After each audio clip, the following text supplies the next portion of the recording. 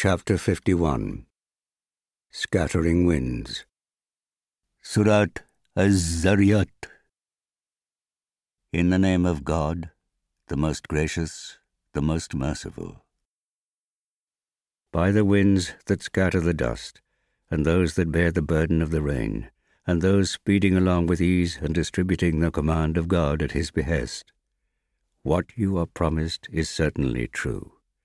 The judgment will surely come to pass. By the heaven full of tracks, surely you are deeply at variance as to what to believe. He is turned away from the truth, who is destined to be so turned away. May the conjecturers perish, who flounder in the depths of ignorance. They ask, when will the day of judgment come? It will be the day when they are tormented at the fire. Taste your trial. This is what you sought to hasten. Surely the God-fearing will find themselves in the midst of gardens and springs. They shall receive what their Lord will bestow on them.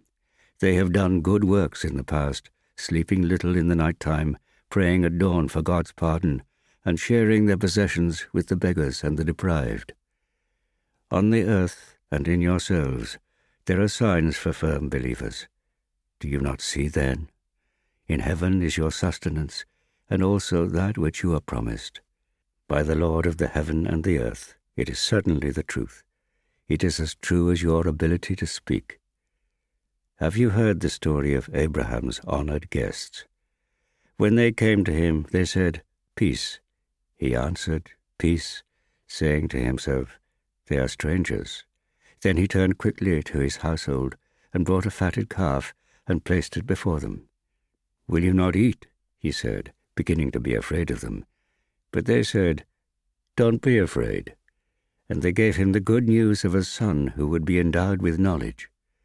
Then his wife came forward, crying and beating her brow. She said, "I am surely a barren old woman." "Such is the will of your Lord," they replied. "He is the wise, the all-knowing." Abraham asked, "What is your errand, O messengers?" They replied, "We have been sent to a sinful people, so that we may bring down upon them a shower of stones of clay, which are marked by your Lord for the punishment of those guilty of excesses. We saved all the faithful in the town. We found in it only one household of true believers, and we left therein a sign for those who fear of painful punishment. There is another sign in Moses. We sent him to Pharaoh with clear authority, but he turned his back, he and his courtiers, and said, 'This is a sorcerer or a madman.' Then we seized him and his army and cast them all into the sea. He himself, Pharaoh, was to blame. There is another sign in the tribe of Ad, when we sent against them a life-destroying wind, and it destroyed everything over which it passed and reduced it to dust. In the Thamud there was another sign, when they were told, 'Make the most of your lives for a while.' But they rebelled against the command of their Lord. So the thunderbolt overtook them while they looked on. They could not stand up again, nor could they defend themselves. We destroyed the people of Noah before them. They were certainly a sinful people. We built the universe with our might, giving it its vast expanse. We have spread out the earth.